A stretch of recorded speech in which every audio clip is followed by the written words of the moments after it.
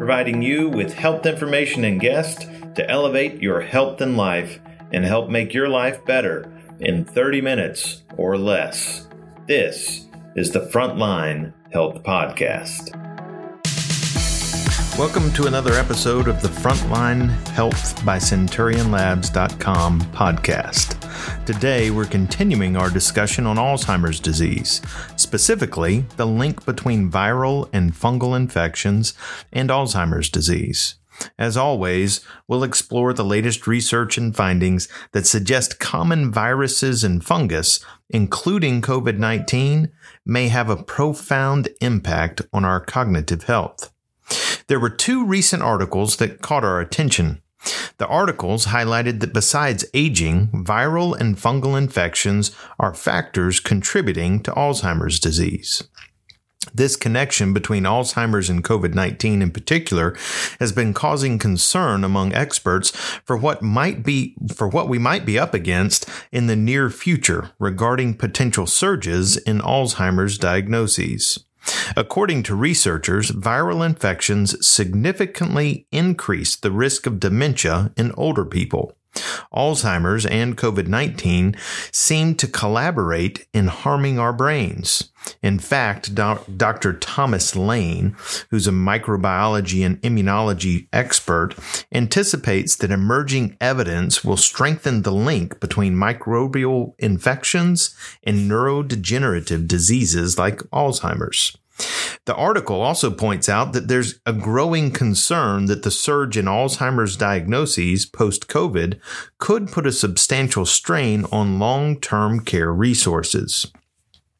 Dr. Pamela Davis, who's a distinguished professor at Case Western Reserve University, highlights how the long-term consequences of COVID-19 are still emerging, making it essential to monitor its impact on future disabilities.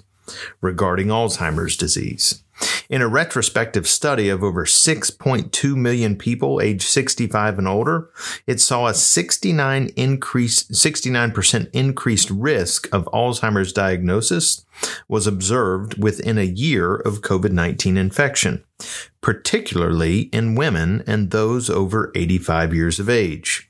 However, COVID-19 isn't the only virus that seems to be linked to an Alzheimer's diagnosis. Dr. Nicole Palikar, the director of the Stony Brook Center for Excellence for Alzheimer's Disease, emphasizes that the exact mechanisms by which viral infections lead to neurological diseases isn't necessarily clear. However, he does point out that viruses like the flu, herpes, and COVID-19 can cause the accumulation of amyloid proteins in the brain, which is a core feature of Alzheimer's pathology. Not only are viruses tend to lead towards Alzheimer's disease, but another study, which was conducted by the Baylor College of Medicine, uncovered a connection between fungal infections and Alzheimer's disease. And what they did was use animal models with the research team from Baylor, and they investigated a common fungus called Candida albicans, which is present in the gastrointestinal tract, in your gut, in your mouth, in skin, and in the reproductive tract of most humans. It's usually pretty benign and harmless, but it can cause infections, especially in individuals with a compromised immune system. What they found was that Candida enters the brain, activates mechanisms to have it cleared from the brain, and much like viral infections, begins to generate those amyloid proteins that are thought to be central to the development of Alzheimer's disease. Dr. David Corey, who is one of the study's authors and a professor at Baylor College of Medicine, explained that the study aimed to understand the connection and found that Candida produces enzymes that break down the blood-brain barrier, which allows Candida to get into the brain, and when it enters the brain, it causes damage to the brain that's similar to what's seen in Alzheimer's disease.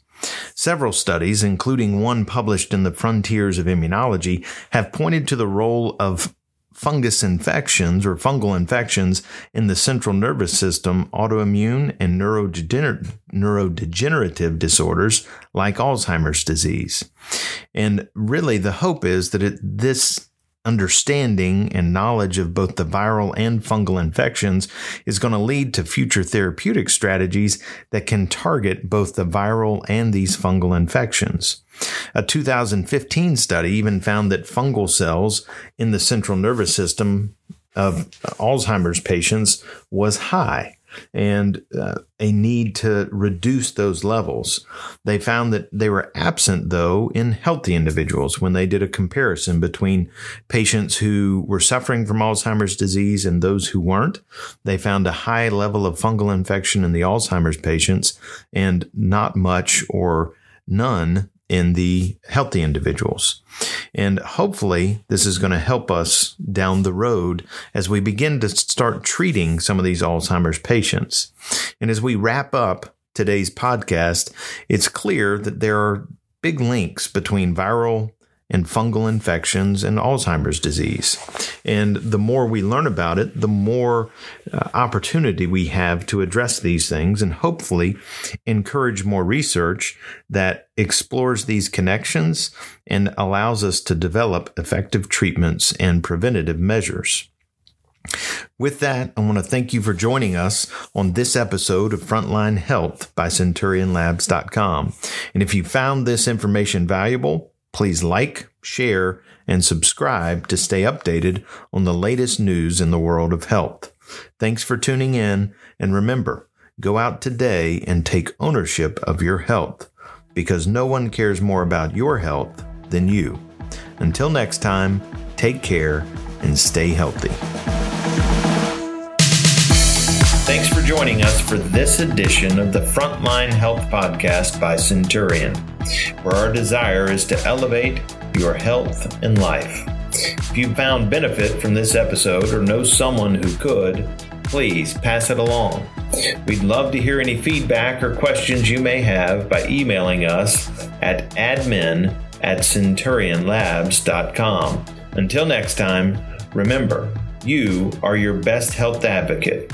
So go take ownership of your health today.